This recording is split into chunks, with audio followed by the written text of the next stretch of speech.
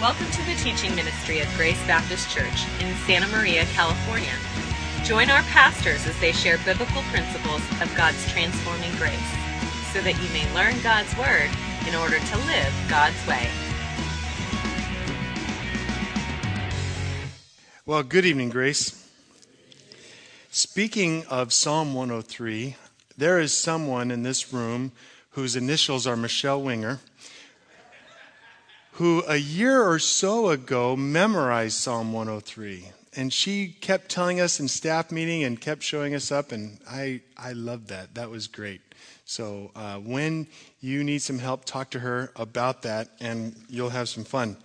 I do want to, before we get started, I want to make some comments about the worldview survey that you all took last week. The fun answers were when I put what are the most common worldviews in the U.S., shopping, coffeeing, and chatting got 2 votes. And I was kind of debating with myself, what do I make out of that? But I thought at least it was funny. And I was also impressed. Very many of you, several of you, gave good, thoughtful answers on the back when I was asking the question specifically towards what is your worldview. And I am happy that not everything that I'm saying is going to be in vain. So we're looking forward to it. But right now, let's go ahead and talk to the God who gives us the world to view. And Lord Jesus, we do come before you because you are worthy of all our attention. And God, we recognize that the world looks at your world entirely wrongly. And God, we want in this week and in the following weeks to come to understand not only what they are saying and how it is wrong, but also what we can say in response to give glory to your name. Jesus, I pray that you would be with us here and that you'd open our minds and open our hearts so that we can understand you better and therefore make you more well known. And we give you all the praise and all the thanks in Jesus' name. Amen. Again, I want to remind you of our theme verse for these next several weeks, and we take it out of Colossians chapter 2, verse 8, where Paul writes to the Colossians, "See to it, pay attention, work at this. See to it that no one takes you captive by philosophy and empty deceit, according to human tradition, according to the elemental spirits of the world, and not according to Christ." Now, last week we spent some time introducing the subject. And the statement I took from Gordon Fee from that verse is, God is in the process of overturning world systems. And that's what we are about in these weeks. Again, we're taking a little break away from our normal preaching on Sunday nights, and we're spending some time teaching more specifically because we want to understand the world that we live in so that we can then bring God's word to bear. And fear not, we will get into God's word even tonight. So last week we spent some time introducing the whole concept of worldview. And I'm not going to go as carefully through the definition tonight as we did last week, but I want to look at it again, what James Shire is calling this worldview. And he says, a worldview is a commitment. Now, I stressed this last week. It's a decision. It's a part of the will, more even so than the brain. That's important to get. A worldview is a commitment, a fundamental orientation of the heart that can be expressed as a story. And in fact, in the culture we live in, it's most often expressed in stories, particularly movies, novels, various other things. Or a set of presuppositions. Now, a presupposition is an assumption. It's something you decide beforehand, which in fact may be true, it may be partially true, or it may be entirely false. But these presuppositions are those which we hold, And get this, a lot of our presuppositions are unconscious. We're not thinking about it. In fact, what makes worldviews so powerful is most of the time we're not thinking about it. I used my glasses last week as an example. They're the lenses that we look through. And if you've ever worn glasses or contacts, most of the time you're not thinking about what's in or on your eye. You're thinking about what you're seeing. And that's what this worldview does. And unfortunately, or fortunately in the Christian, if a consistent Christian worldview is held, it's fortunate that it's unconscious. And these worldviews can be held consistently or inconsistently. But nevertheless, these are presuppositions or assumptions about the basic constitution of reality. What is really real? We're going to get to that again in a moment. And that provides the foundation on which we live and move and have our being. The worldview colors everything. I cannot emphasize this enough. And whether you like the word or not really doesn't matter. Whether it's because it is. It's the reality of how we see our world. Now, last week we spent the second half of the lesson talking about what is the one of two most prominent worldviews that we find in the West. And we talked about that as naturalism. And naturalism, if you sum it up into one sentence, we gave a good one last week. Matter exists eternally and is all there is. The only thing that exists in a naturalistic worldview is matter and energy and the interaction of those two things. Now, we talked about some of the philosophical implications of that last week, and we talked in several points about why that just doesn't pan out in how we actually experience the world. Today, we're going to go over territory that I think most of you will find much more comfortable, because what I want to do is tease out some of the philosophical implications of the Bible. And what does the Bible then teach about the world? Now, next week, we're going to go into the second of the two most prominent worldviews that you find in the West. And this one is found prominently also in the East, although in a slightly different form. And it's what's called postmodernism. Whenever you've heard something along the lines of, well, that's true for you, but not true for me. Or if you've ever heard something like, well, it's all relative. Those are coming from a decidedly non-Christian point of view. And we're going to talk about some of the implications of that. But what I want to do is I want to go over the notes that hopefully you picked up from the back of the room and answer 8 questions that every worldview must answer. Does anybody notice anything funny about that statement? Last week I had 7 on there. Here's the problem. I had an old version of the book, and he only had 7 questions, but when I got the brand new one last Sunday or Saturday, it has 8 questions. So I'm like, oh, great. Everybody's going to think I'm not doing my homework. I really am. Dr. Moreland, if you're listening to this, I really did do my homework. That's my professor at school. But we're going to look at 8 questions that every worldview must answer. And the first one is, what is prime reality? What is the really real? Now, again, at this point, we're going to go over what we learn as Bible-believing, Christ-honoring Christians. So we're going to go through these words a little bit slowly so we get it. No, I'm sorry, go back. There we go. Prime reality, or the really real, is the infinite personal God. Now, I want to stop there. Most of you, when you filled out your surveys last week, got that answer correct. And I'm not surprised, because God is the one who created everything.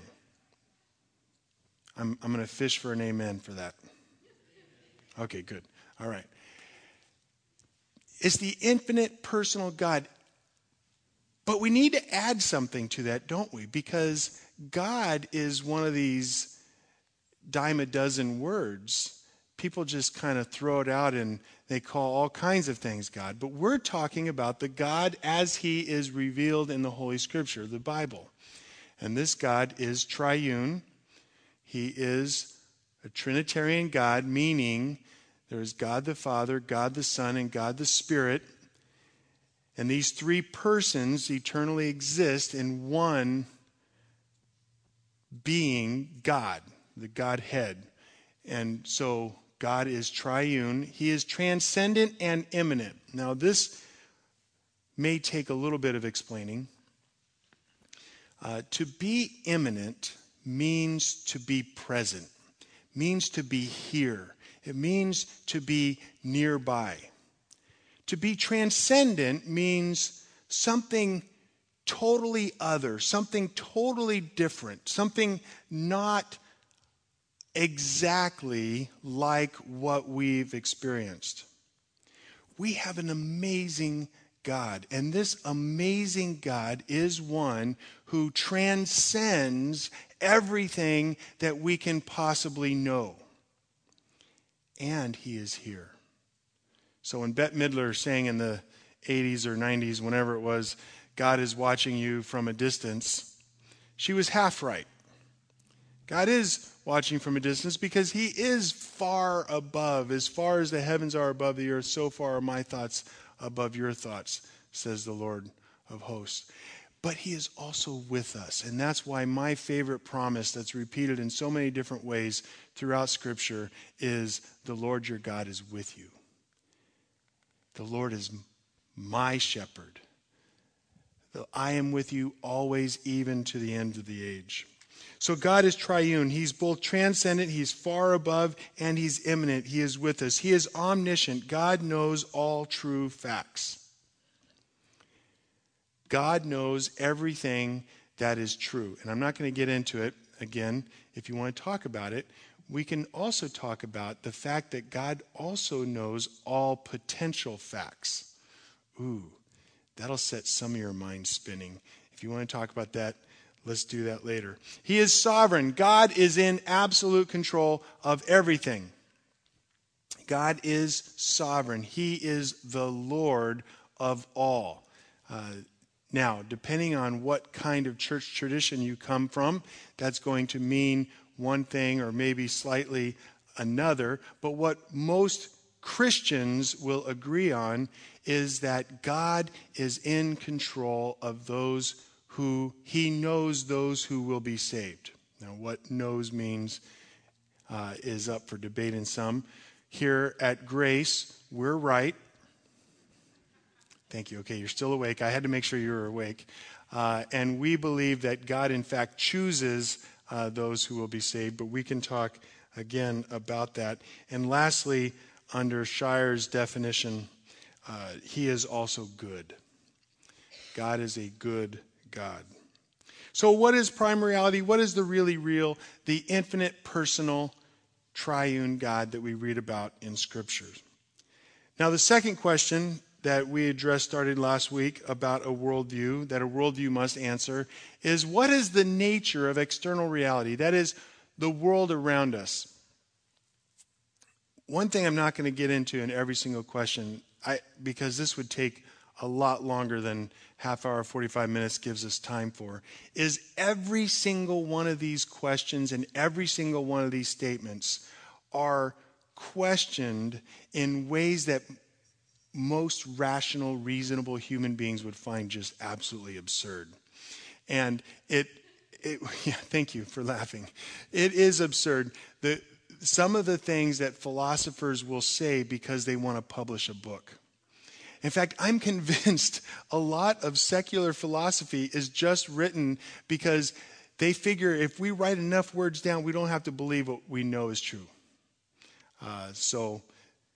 And part of our job that we're going to school about is so that we can refute them to show them the folly of what they're saying. But many will deny that there is any reality outside of the self or outside the mind.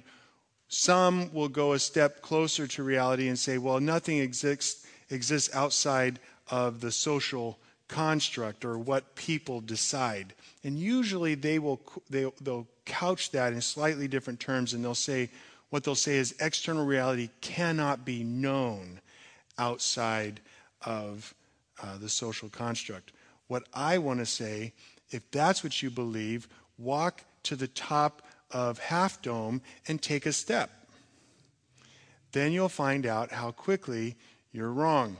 But let's get back this time to what the Bible is saying. External reality is the cosmos. It's everything that is created wherever and whenever it is. And this cosmos is created by God ex nihilo. Ex nihilo simply means out of nothing. I don't know why Shire didn't just put out of nothing, but he wanted to put the Latin in there. And God created this cosmos out of nothing to operate with a uniformity of cause and effect. Now, I want to stop here because last week I noted something, and I told you to pay attention because you'll see how significant this is. In last week's definition, according to the naturalist, the cosmos exists as a uniformity of cause and effect in a closed system. And I told you that that statement carries an enormous weight. And not only is it a big statement, but it is completely wrong. And the difference between the two that operates in a uniformity of cause and effect in a closed system or an open system, that one word makes all the difference. And we talked about last week the fact that a closed system is one in which nothing else is added. There's nothing from the outside. And something that Christians have criticized evolutionists about is they say, well, if you believe in a closed system, then how did plants and animals evolve? Now, the evolutionist, the naturalist, is going to respond very confidently to that, and he's going to say, well, Earth is not a closed system because it has the sun inputting energy, which creates complexity, which leads to life. Now, before you go out and say that Pastor Greg's an evolutionist, I am not an evolutionist, but what I'm saying is that's his response.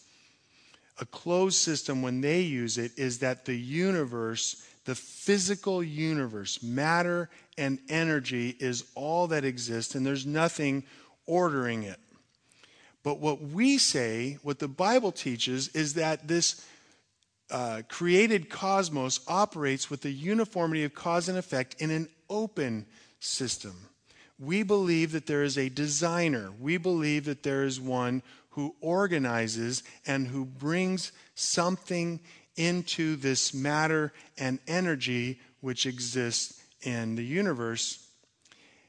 And that has only been proven in the last 50 years or so. And this is really fantastic. God's word has been proven again. That I know that shocks everybody in this room. But the third element that exists in the physical universe is information. And we spent some time talking about the DNA last week and how every living thing has matter, it has energy, and it has this stuff called information. Okay, so I want you to get the difference between a closed system and an open system. A closed system says nothing from the outside comes in. That's how they view the universe. An open system, which is what believers talk about, we believe in a grand designer, a God who created the universe and puts into it. Now, what is a human being? The third question that every worldview must answer is, what is a human being? And I've been quoting from James Shire in his book, The Universe Next Door, the 2004 version. But his definition, the first answer to this question, I wasn't very comfortable with. And so I'm just giving you mine because I'm the one up here. A human being is someone who is created in the image of God. Now that is a mouthful. We get that from Genesis 1:26 and 27. And that is where God created us. And he specifically says he did so created us in his image. So what does that mean? Now, I want to stop here for a second because I don't want you to think that I believe that this is the end-all, be-all definition. There's numerous different ways of explaining this reality, and this definition certainly is not incorporating all of what it means to be created in the image of God. But I think it comes pretty close, or at least close enough for what we're doing. And the first part of the definition of what it means to be created in the image of God is that we are persons. We're not people. We are people, but each individual is a person. And that is powerfully significant because when you get to the spirit and understanding what spirit is, remember, matter, energy, we are going to add to that spirit. Spirit is unbodily, personal power. And this unbodily, personal power exists in God, in angels, and in every single human being that's ever lived, in our soul or our spirit. I'm not going to get into the distinctions about that at all right now. But the point is that we are persons, and that is the prime reality that makes us like God, is because he is also a person.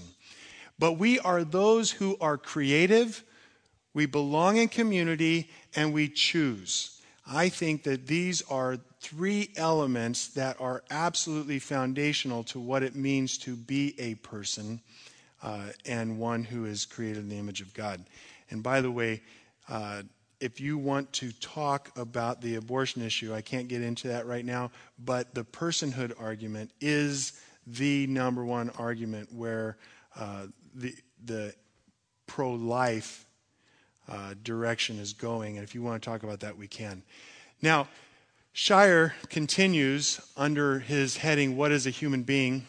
And he then goes from not only what is a human being, but the next step, which is biblical, about what a human being does. And that is, human beings were created good.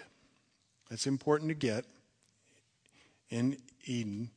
But through the fall, the image of God became defaced. I think that's a brilliant way of putting it. It wasn't destroyed, it was defaced. It was altered in a very fundamental way, though not so ruined as not to be capable of restoration. Through the work, like angels were, for example, those who rebelled against God, those were ruined. They are incapable of restoration. Through the work of Christ, God redeemed humanity. He bought us back from the slave market of sin and began the process of restoring people to goodness through though any given person may choose to reject that redemption. We believe that we were created good. Now, unfortunately, we were born sinful. We are sinners. And if you want to, I think the best explanation of that is, why do you think babies are sinners? Well, it's because if you have two dogs, what procreation are they going to have? They're going to have a dog. If you have two kangaroos, what are they going to have? They're going to have little joeys. But the point is that when Adam and Eve, after they sinned, they became fallen human beings. The only prodigy that they could have is also fallen human beings, so that we will choose to sin. We are sinners and we choose to sin, and that means that we need redemption. Again, we're talking about what are the essential elements of what it means to have a Christian worldview. If you can understand these things, then you will, and you believe them as far as they're biblical, then you will have a Christian worldview. This is a question that almost everybody got right. What happens to person at death? Number 4, for each person, death is either the gate to life with God and his people, or the gate to eternal separation from the only thing that will ultimately fulfill human aspirations. I would have worded it a little differently than Shire did. I would have said the gate to eternal separation from the only person, capital P, that will ultimately fulfill. But I also would have said is the source of life. But I don't think there's any question here about what that means. Number 5, why is it possible to know anything at all? I'm going to camp here for another second because the fruit of naturalism that we looked at last week is going to come ripe next week when we look at postmodernism. If you take an essentially naturalistic point of view, if you believe that there is only matter and energy and there's nothing else, this is important, then there is no possibility for reliable knowledge. It's impossible. And primarily because if that's true, if there's only random bouncing around inside my brains, how do I know that the random bouncing around inside my brains right now is right and right now is right? Now that strikes us as ridiculous. Wait, you can't say that, Greg. No one actually believes that. You would be surprised. Read some of the books I have on my bookshelf at home. But you're also right. When you talk to these naturalists, when you talk to Stephen Hawking and Carl Sagan, although he is now no longer a naturalist, when you talk to these people, they're going to say, no, well, of course, I'm thinking. I know that what I'm thinking is right because we have the rules of logic, we have these things. No, you can't do that because you're borrowing from my worldview that gives me reason to believe that I can actually think. Again, I just want to stress, if you're looking at these questions and you think, Greg, this is ridiculous. Why is it possible to know anything at all? Because I know. You're right. If that's where you're coming from, but let me give you a little bit more to add to that when someone asks you. Because your postmodernist friends are going to push you on this. And we're definitely going to come to that next week. And it might take us 2 weeks to get through postmodernism. Human beings can know both the world around them and God himself because, this is a huge because, don't miss it. The only reason why we're able to know anything, including God or ourselves, is because God has built into them the capacity to do so. That's the answer. Now, the naturalist philosophers don't like that when J.P. Moreland and William Lane Craig and these other Christians assert that. But then we come back and say, but wait a minute. We have good authority to think that, number one, in the Bible. But number two, we have good authority because that's what we intuit. That's our intuition tells us that. We just know because we have the capacity to know. God has built into us the capacity to know things, and because he takes an active role in communicating with them. Now, depending on how fundamental or how charismatic of a church background you come from, that last part of that statement could be taken in a couple of ways. Let me just steer around any questions that might come from that direction and say that quite simply God communicates to us through his word and through our experiences and through our knowledge. There's more to that will come in 4 or 5 weeks. I don't know how long this series is going to be. I guess until you all get tired of me and you never come back, and then I'll know I need to stop. Okay. So then if we can know something about the world around us, how can we know what is right and wrong? This is another statement that needs some unpacking. Ethics is transcendent. We talked a few minutes ago about God being transcendent. He is separate. He is above. He is altogether different than the cosmos, everything that is created in this matter and energy. And in this case, the finite human spirit we have as well. Ethics is transcendent, and in this case, he's talking about transcendence from the thing that is compared to, and that is culture itself. That is the interaction among individuals in a society and societies or cultures together themselves. Ethics is transcendent and is based upon the character of God as good. In other words, he is holy and loving. One of the questions that philosophers like to ask is they'll say something along the lines of, well, is murder wrong because God doesn't like murder? He gives us a command. Or is murder wrong just because it's arbitrary? He could choose tomorrow to make murder right. Well, what we say in this case is no, ethics is based on the character of God. It is who he is. And then your naturalist or postmodern friend is going to jump on that, and they're going to come at you with the idea, aha, okay. But now what you're saying to us, what they're saying to us, is that I lost my train of thought. Oh my goodness, I'm sorry. Ethics is based upon the character of God. It's based upon who God is. And his commands come out of that. I'm sorry, my brain just... Ask me later, I might remember.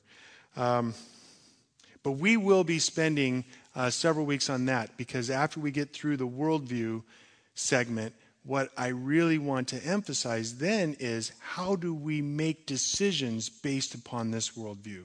And we'll look at 3 systems of making decisions, and obviously we'll come to the Christian ethical system as well. Okay, number 7, what is the meaning of human history? Human history is linear. Now, everybody in the United States has heard of reincarnation. And reincarnation is this idea that you can keep kind of going through history, and it just kind of keeps circling around and around. I'm being overly simplistic. If you have any education in that, you know I am. And I can't take time for everything. And what the naturalist is going to say is history is linear. It starts in point A and goes to point B, but it's meaningless. Ultimately, all the stars are going to die down, everything's going to be done, and history is ultimately going to be meaningless. But what we say is history is linear, and it's a meaningful sequence of events leading to the fulfillment of God's purposes for humanity. You don't have to be depressed, because you can know you have a great God who loves you and will never leave you and forsake you, and that he is intimately interested in your life, and ultimately, if you love God, all things will work out for your good. And if you understand that, you've understood more than most of the people in the history of mankind. Now, question number 8. Question number 8, Sire threw into his latest edition of his book, and he says this. He asks, what personal life-orienting core commitments are consistent with this worldview? And I want to emphasize consistent. Again, when we get to our ethics part of this, we're going to be spending 3 weeks on it, but I want to at least throw it out to you, and that is because most naturalists, most people who intentionally hold these views. Now, I'm not talking about just the average person who doesn't look into this. I'm talking about the Stephen Hawkings. I'm talking about I picture his face. Some of these evolutionists, when you look at them, they're mostly moral-ish kind of people. They're not your axe murderers. They're not your people who are just going wickedly crazy. Now, unfortunately, their ideas filter down, and the people who really don't think about these things do abominable things, in large part because of these worldviews. but their ethics are inconsistent. Their ethics are inconsistent, and what that means is they will borrow from the Christian culture, the remnants of the Christian culture around them, to say things like, well, lying is wrong. Wait a minute. From a purely naturalistic point of view, lying is not wrong. Lying is just, it is. Well, that may be, but I don't want people lying to me. Oh, okay. Well, you don't want people lying to you, but on what basis? Because you have a tank in your backyard? So then, you get into the argumentum ad baculum, or argument with the big stick. And that was Mao Zedong's argument. Don't argue with me because I have a big stick. But we say that Christian theists seek first the kingdom of God. The kingdom of God is where what God wants done gets done. When Jesus and John the Baptist before him said, "Repent, for the kingdom of heaven is at hand," what they're saying, let me translate what they're saying. They're saying, repent, change your mind, undergo a fundamental shift in your mind. Stop being a naturalist or a postmodernist and become a Christian theist. I've been waiting for this because that's part of my justification for doing this. You need to change your mind. You need to be one who repents, changing the way you're thinking. And when you change the way you're thinking, all of a sudden you're going to look at this sin that you've enjoyed for all these years and you're going to go, oh, that's vomit. And you're going to want to drop it. You're going to want to get away from it. That's why repenting involves turning away from sin, because it involves changing your mind. And when Jesus and John the Baptist say, "For the kingdom of heaven is at hand," what they're talking about is it's at hand. It's near you. It's available. It's ready for you to pick up. You can touch it. It's at hand. It's right next to you. It's here. And if, my friends, the kingdom of heaven is at hand. The kingdom of heaven, where God wants done gets done, is ready at your hand. You can grab it. You can accept it. You can receive it from the Lord. And that is, you will glorify God and enjoy him forever. Again, I would have worded that a little bit differently myself, but there's James Shire's view. So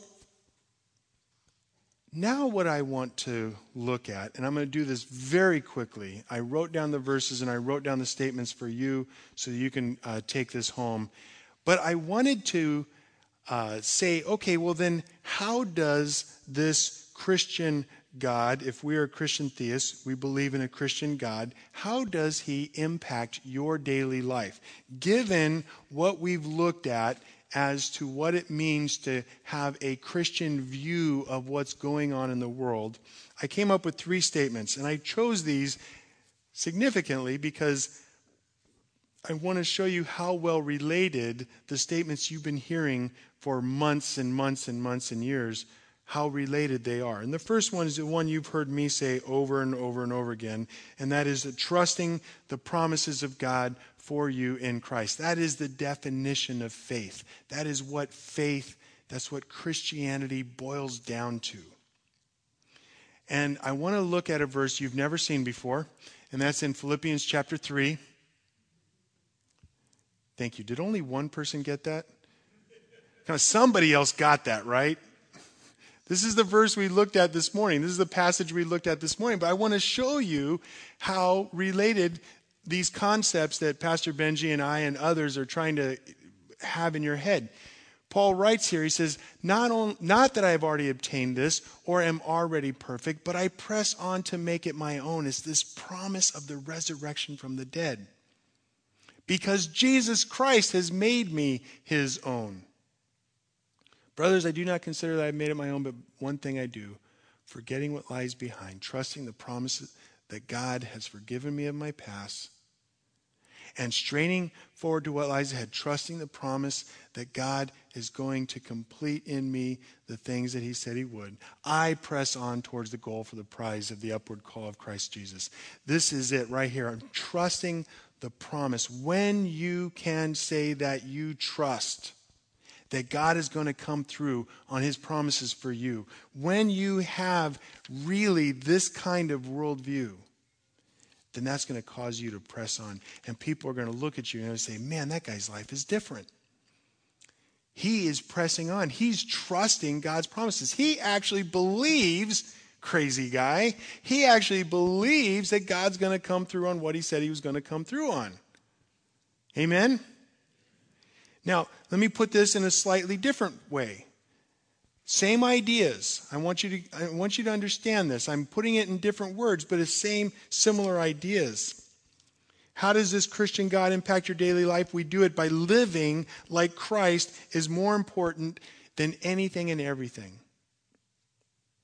My favorite passage for along these lines is Matthew. In Matthew chapter 13, the kingdom of heaven is like treasure hidden in a field, which a man found and covered up. Then in his joy, I love that. Catch everything he does next, he's absolutely stoked. He's going, yes. Actually, he's trying to hold himself back so people don't see what he's doing when he's buying this field with everything that he has. In his joy, he goes and sells everything he has, and he buys that field that has the treasure in it. Again, the kingdom of heaven is like a merchant in search of fine pearls, who, on finding one pearl of great value, went and sold all that he had and bought it. Christ is more valuable than anything and everything you have. How many of you have known people who have lost their home to a fire and everything in their house burned down? One friend of ours left with his car, his personal phone book, and his wife. Everything else was completely gone. You know, Ted and Doris were pretty happy that they had that much. Amen? Because what is really important when you get to that? Your wife, your husband. Everything you have will one day be taken from you. Everything you've ever gained, everything you will gain, will one day be absolutely taken from you. Don't you want the pearl of great price, the great treasure hidden in the field? Sell everything you have if you have to get it. That is the kind of person that trusts the promises of God. That is the kind of person who understands the true value of things. That is the kind of person who looks at the world like this. Now, I went into Pastor Benji's office earlier this week and I said, okay, you got to give me your favorite passage on the rehearsing the gospel to yourself. Because preaching this good news to yourself is the way that we go about living like Christ is more important than everything. It's the way that we go about living so that people see that we're trusting the promises of God for you in Christ. And he started listing a whole bunch of verses. I said, okay, wait. I just need one. I gave you two, the first two he gave me, and they're in your notes. But this is the one I took for our notes, and that's 1 Timothy 1:15 through 17. This saying is trustworthy and deserving of full acceptance, that Christ Jesus came into the world to save sinners, of who I am the foremost. Now that was true in the first century because I hadn't been born yet. But I received mercy for this reason, that in me, as the foremost, Christ Jesus might display his perfect patience as an example to those who were to believe in him for eternal life. Your sins, my friends, are forgiven. When you trust the promises of God for you in Christ, when you live like Christ is more valuable than anything and everything, when that change has fundamentally happened in your heart, your sins are forgiven. You don't have to look backwards. You can look forward. In verse 17, to the King of ages, immortal, invisible, the only God, be honor and glory forever and ever. Amen. My friends, I would suggest that you take these home and you look through the notes. You know what? Some of the wording I'm not even perfectly comfortable with. I wanted to give you as, I guess he's not a doctor, I don't think. James Shire gave it in his book. I gave the book title on the first page. Go over it. Some of it you might want to change a little bit. But take it, learn it, understand it, so that you can know what it means, what the Bible teaches the world looks like. And then go over these promises. And again, the reason why I did it this way is because I want you to see how interrelated they are and how close all these concepts that we repeat to you every Sunday morning and evening are. And then go in confidence, knowing that you have the best way of looking at the world available to you, whether or not you're right, because you won't be right on everything. I'm not right on everything. But go in confidence so that you can explain this to people who are around you. Right now, let's ask for grace to do that. Lord, I pray that you would indeed give us grace to understand your word so that we can understand your world. And then, Lord, I pray that you would also give us humble, gracious hearts so that when we teach these concepts to others, we can help them understand rather than put them off. And then, Lord God Almighty, I pray that you would help us to understand so that our own hearts will be fundamentally molded and shaped to be like your heart for your good, for your glory, and for our good. Bless us, Jesus, so that we can be a blessing. In Jesus' name. Our hope is that today's message empowers you, by God's grace, to live God's way. For more information, visit us online at gracebap.net.